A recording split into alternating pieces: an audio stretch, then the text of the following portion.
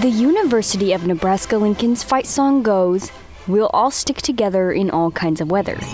It's fitting for a state where 92% of the land is either farm or ranch land that relies on water to survive.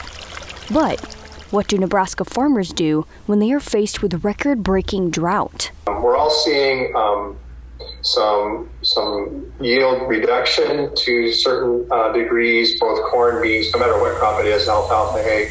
Fifth-generation corn and soybean farmer Greg Anderson lives in Madison County, where over 57% of the community is in extreme drought. The National Drought Mitigation Center lists 100% of Nebraska at some level of drought. Like right now, I have the cattle in the only creek that's still running. Cattle and grain farmer in Nemaha County, Daryl Obermeyer, says he has had to work extra hours this year. In some of the pastures, I've had to hold water because the creek is dry. The agriculture industry generates more than $28 billion in revenue in the state, according to the Agriculture Department.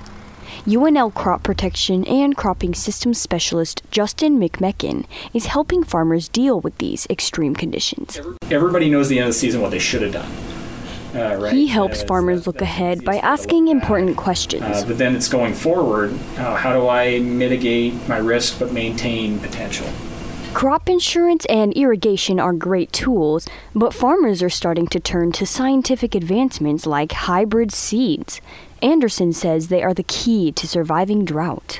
So here in 2022, as opposed to, say, a drought 40 years ago, using those different seeds back then wouldn't get you the yields that we're getting today just with the advancement in technology. Some farmers and experts disagree on trends in these extreme conditions.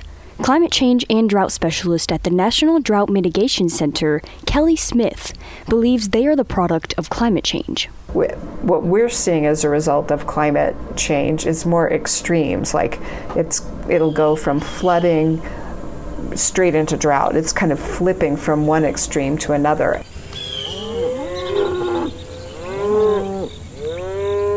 As the drought continues, farmers like Anderson are trying to be optimistic looking ahead. It's not probably what we wanted, but yet thankful for what we've got, and we'll carry on. We'll be there for next year.